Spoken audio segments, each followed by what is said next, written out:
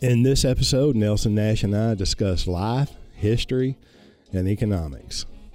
See, it's just like things that you know about, like old David Irving, a real historian.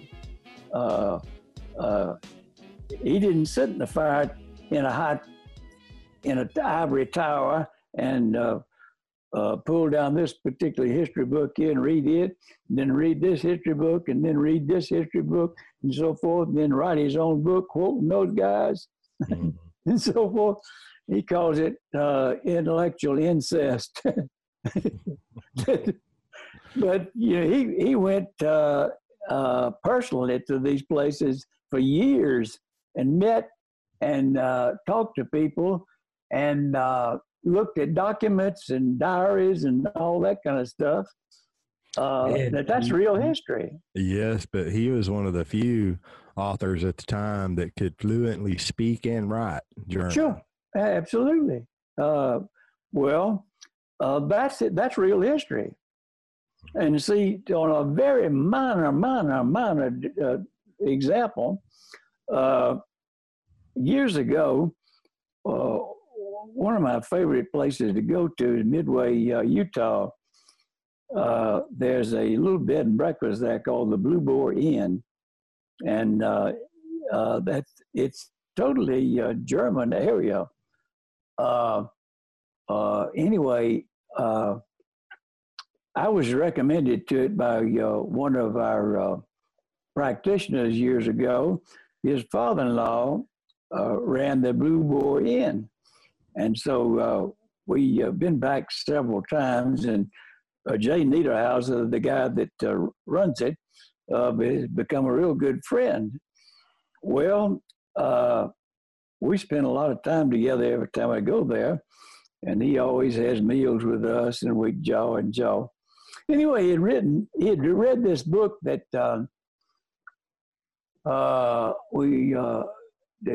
he had somehow or another came up in the conversation. It's called Between the Lines. Now, back in the days of the wars that we were just telling about, the French built the Maginot Line to protect themselves against them damn Germans, and the Germans built the Siegfried Line to protect themselves against the French people. All right, Herr Mueller is about 8 months younger than me. He grew up between the lines. Now, the little town that he lived in, his father was in the fence business and so forth, and spoke fluent French and German. And there was no military target there in that place at all. But what the Bomber Harris did to that area is unbelievable. So forth. All right, now, as a result of him being close to my age, so forth, he's telling about what it was like growing up between the lines during the time I was in America, during, our American stuff, whatever. Well, anyway, Jay Niederhauser gave me the book. He says, I'm just about through with it. And so anyway, I read it, and then I found out later that Herr Mueller, the author, became an American citizen and was located in Sarasota, Florida. Mm-hmm. Well, David, David Stearns, his parents lived in Sarasota, Florida. Now, David and I had a trip to make to Orlando for a seminar, and Mary and Kim went along with us. Then we went over to Sarasota to be with David's parents. And so I found the contact information with Herr Mueller. And I called him, and he answered the phone, and I said, Herr Mueller. He started answering me in German, and I said, sir, that's all the German I got right now. but, but, but we got an immediate appointment with him, and David and I went over that, spent over 2 hours with him. Wow. And James, that's real history. Right. You're learning what actually went on. Yeah. Anyway, so we got autographed copies of those of his books and so forth, and that was a wonderful experience. And it's a good practice to hunt these folks down when you get an opportunity like that, and go meet them one-on-one, learn what it's really like. Sure.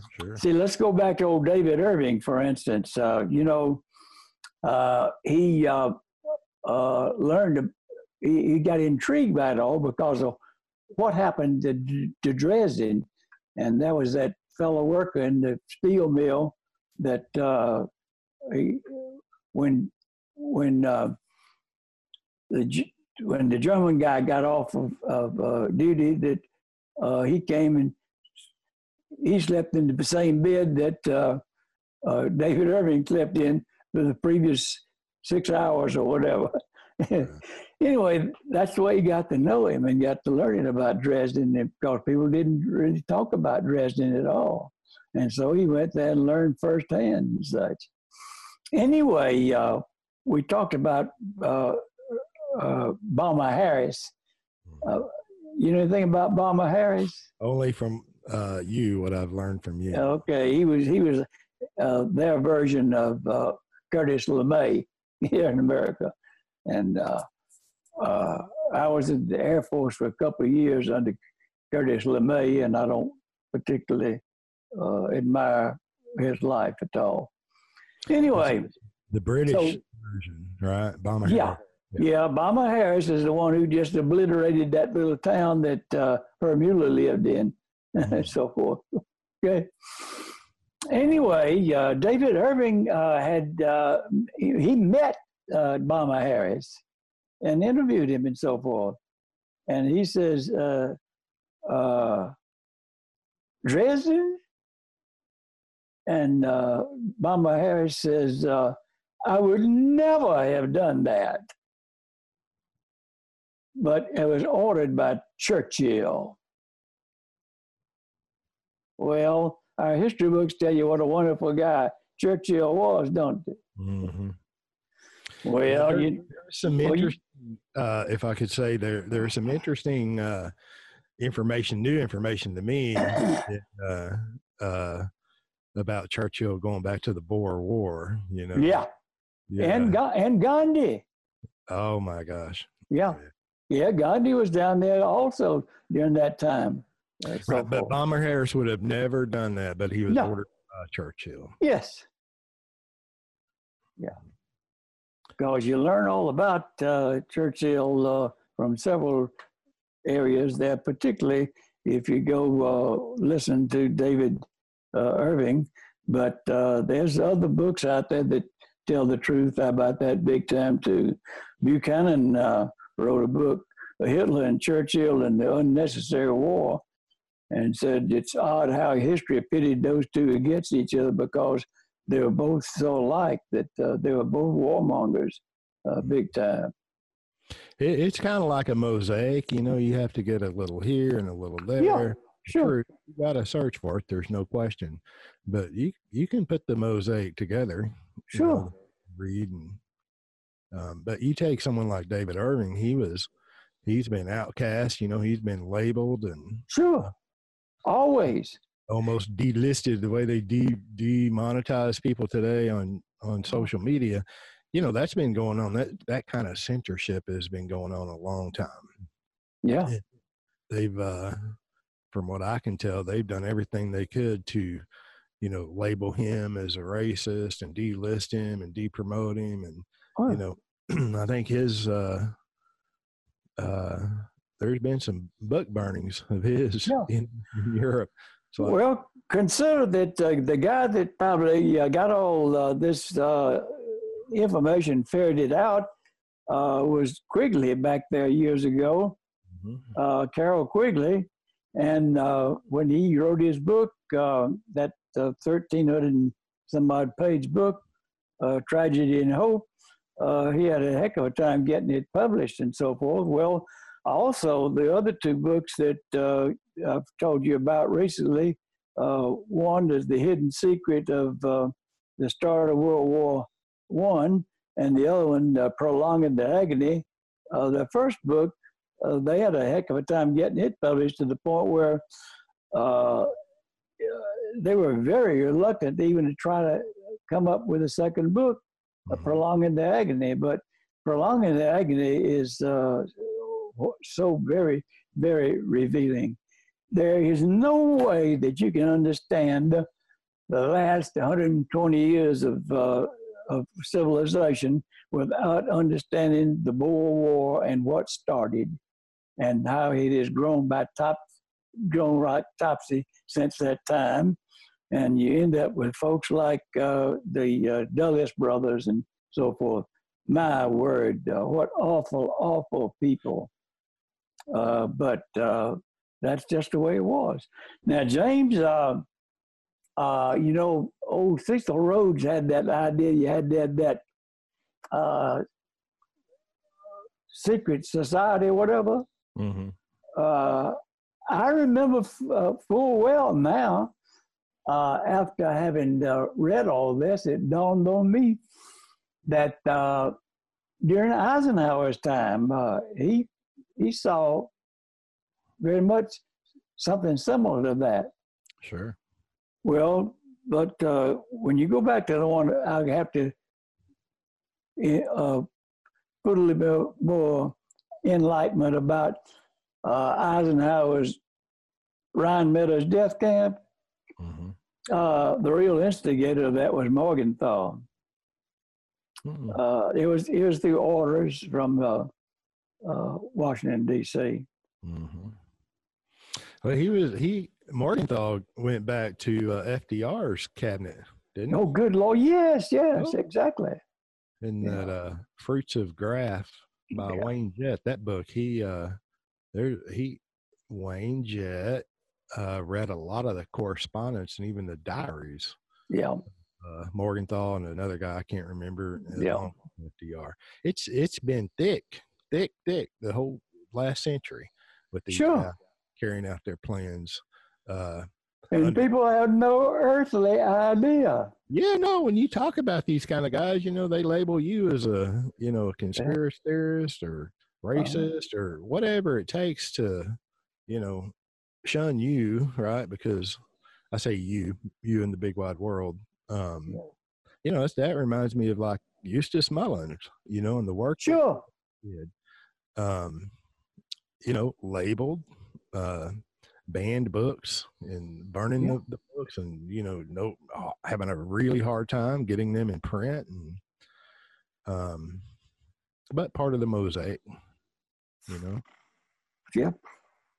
Part of people got to be aware that there's so much of this stuff going on out there, but what they don't see is the imperative of controlling the money function at the you and me level totally through free contract with other free people.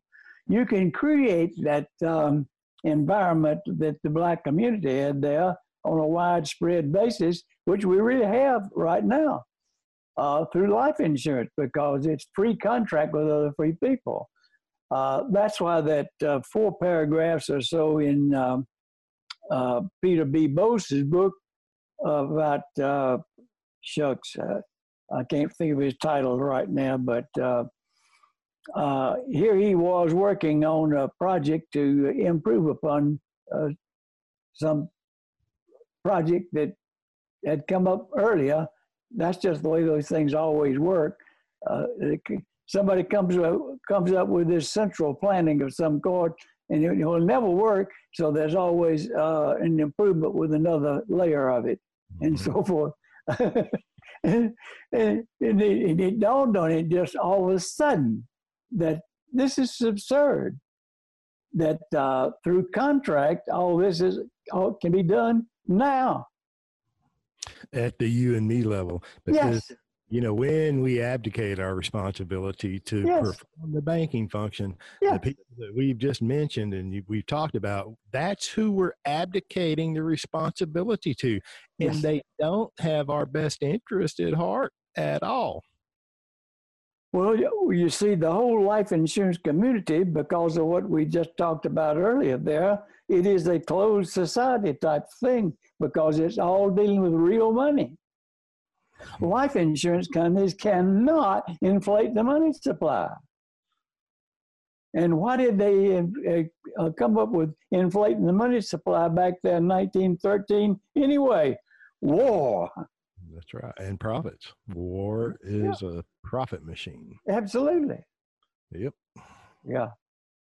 Now, you'll never understand the creation of the nation of Israel as we know it today without going back there to understanding prolonging the agony, and so very few folks know anything about Balfour Declaration and so forth, and they don't know anything about the war started in 1914, and in just 1915 here's the Sykes-Picot agreement about how the French and the British were going to divide up the Mideast there. And so the French got Syria and the British got the Palestinian area, whatever.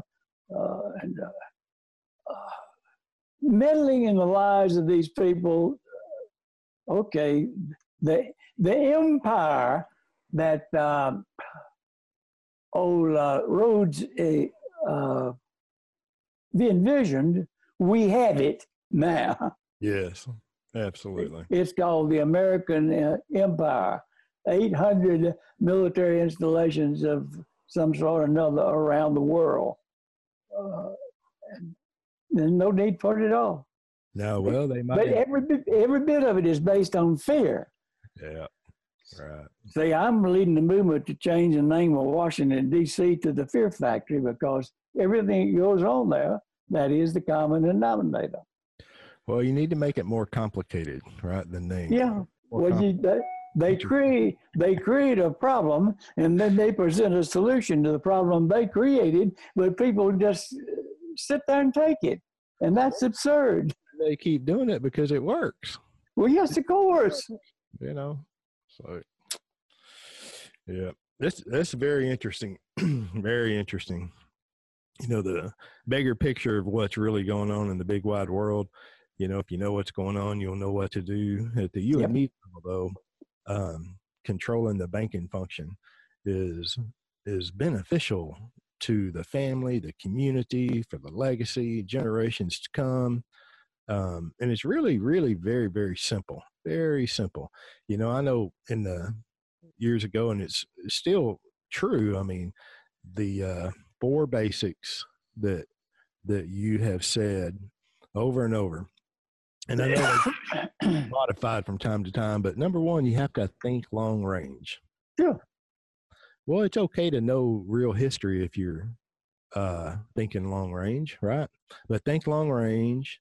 Don't be afraid to capitalize. Don't put money in.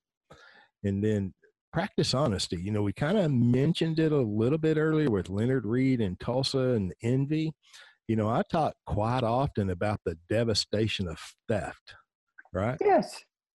It's devastating, but think long range. Don't be afraid to capitalize. Be an honest banker, and then don't do business with banks other than checking and savings.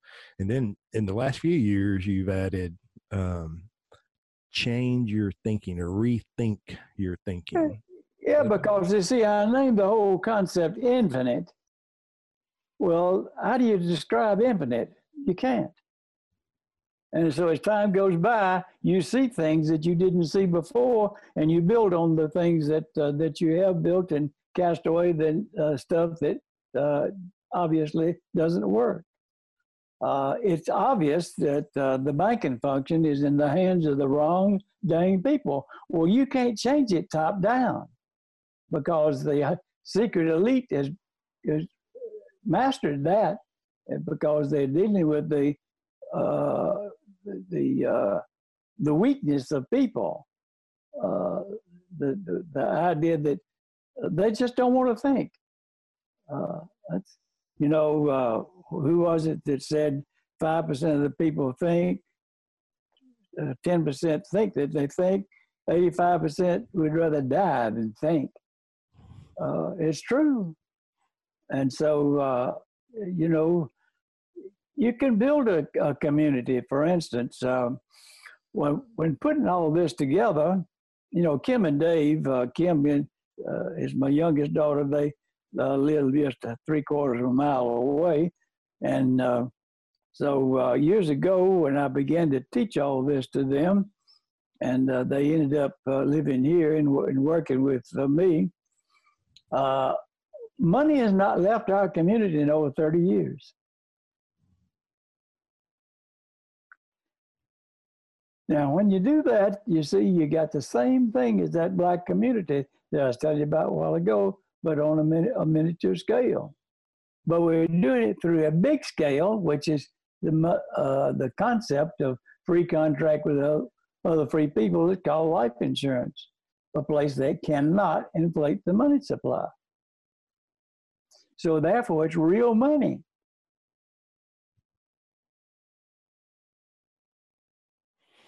Yeah, you that's not all that you've done, but a major work that you've really done in economics is just added scale to what's going on. Sure. Precisely. Added scale. I think that blows people's mind. That blows people's mind. Listen to me, the educated economist, you can't get past the word life insurance, right? The financial guru. It's like, well, you're just selling a product. And, you teach, you have written and said, and I agree and have repeated that, banking is a process. It is not a product. You can bank with anything. But whenever you understand or just see, it's not complicated. Whenever you see the structure of life insurance, it has all the characteristics of a financing entity. Yeah. And it's so simple. So I don't want to belabor that, but you have added scale to life insurance, even beyond what, the home office of a life insurance company can imagine, right? No. They didn't come up with this, right? No. The gurus didn't come up with this concept, this idea, this absolute ability. Wall Street didn't come up with it. No. It's right back to your top-down thinking won't work. It's a bottom-up. Coupled with the fact that you'll notice that in corporations there, how long is the CEO in office, huh? Right, until the values of the company go down or he takes his big, stock options. Stuff like that. Yeah, they pass right through, and that's not going to work. But yet that's the model that everybody goes through, and that's absurd.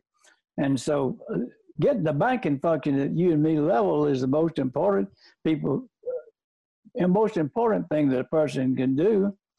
It's a spiritual activity when you get right down to it, no question. Well, all right. If you will be a banker, then you got to have customers. Well, who should be your best customer? Me. You. Well, if you're going to have you as a customer, are you going to lend money to a fool? No, sir. Well, it should be pretty simple, shouldn't it? Don't lend money to a fool. He's going to steal from you, whatever. All right. Anyway, so I asked people that aren't familiar with this concept, do you get compensated for what you do? Yeah. Well, what do you get? I get money.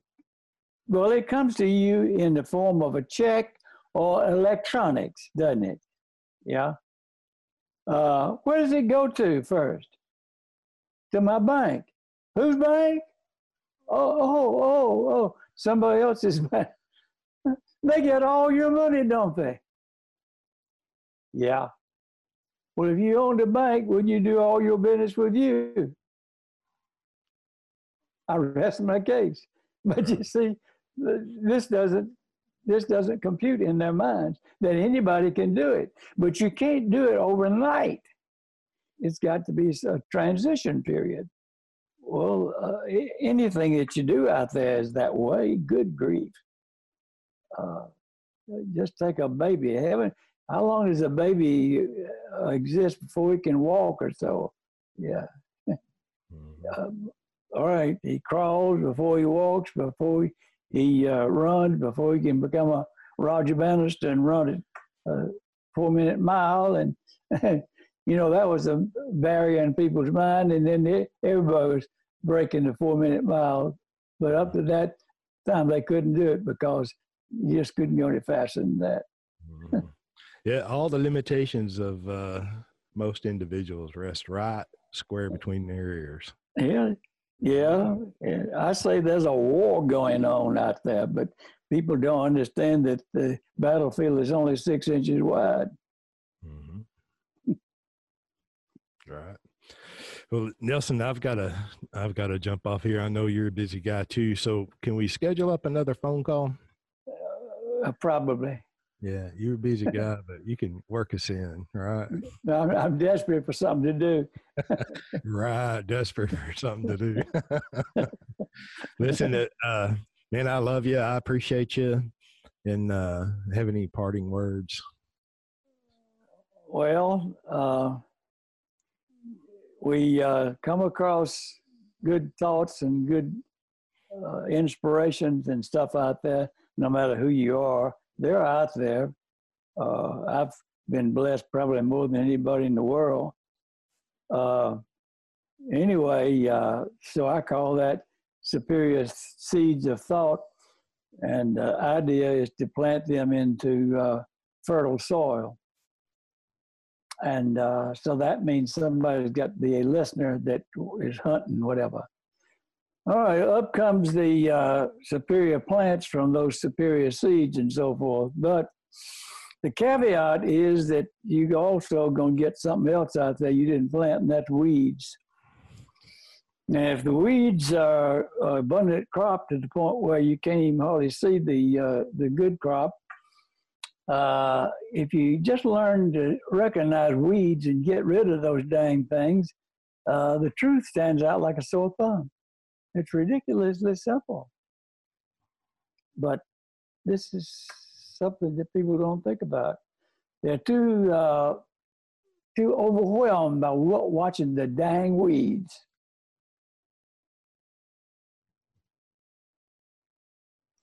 So learning to recognize utter nonsense and get rid of it is important, very important. Yeah.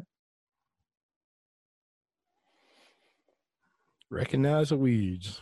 Recognize what's going on. And but it's so much fun to see those seeds come up in fertile minds. And so that brings me to a guy named James Nethery.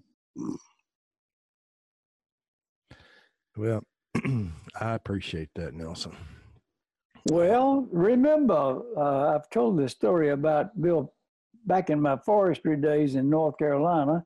You remember I'm an aviator. I was president of the Chamber of Commerce in Smithfield, North Carolina when I was 30 years old. And being the president, that meant that I got to pick the speaker for the annual meeting. Well, I picked Bill Piper Aircraft. And one of the messages that he got across to us, he says, "You have a telephone." Big deal. If somebody else doesn't have a telephone, you don't have a thing. Well, extrapolate that. You can have the greatest thought in the world. You can have the greatest means of communicating that thought. You may have the greatest delivery of that thought. But if you don't have somebody listening out there, nothing happens. Right. So it's not the message. It's people recognizing the message and taking the baton and running with it. Right. Thank you. You, sir, are welcome. But that reminds me, Leonard Read, the audience of one. Yes. Right. Most people want to be entertained, so they go to events, speakers, listening to speakers and what have you. And the speaker delivers his message right to the mass group, the large group. But always there's a meeting after the meeting. Yeah. Right? Yep. Invariably there's the one who was supposed to hear and connect. Yep. That's I love that. I hear Leonard read through you quite often. Well, the more I read about Leonard Reed, the more I hear him through Nelson Nash. Well, he was a fantastic contact, I'll tell you. Can't say enough. All right. Well, let's continue this conversation at a later date, maybe the next week or so. Adios, amigo. All right. Have a great day. Tell Mary we love her. Thank you. Same. Thank you for listening. If you've enjoyed the content, leave us a like or a thumbs up, share us with your friends, give us some feedback, and we'll see you next time.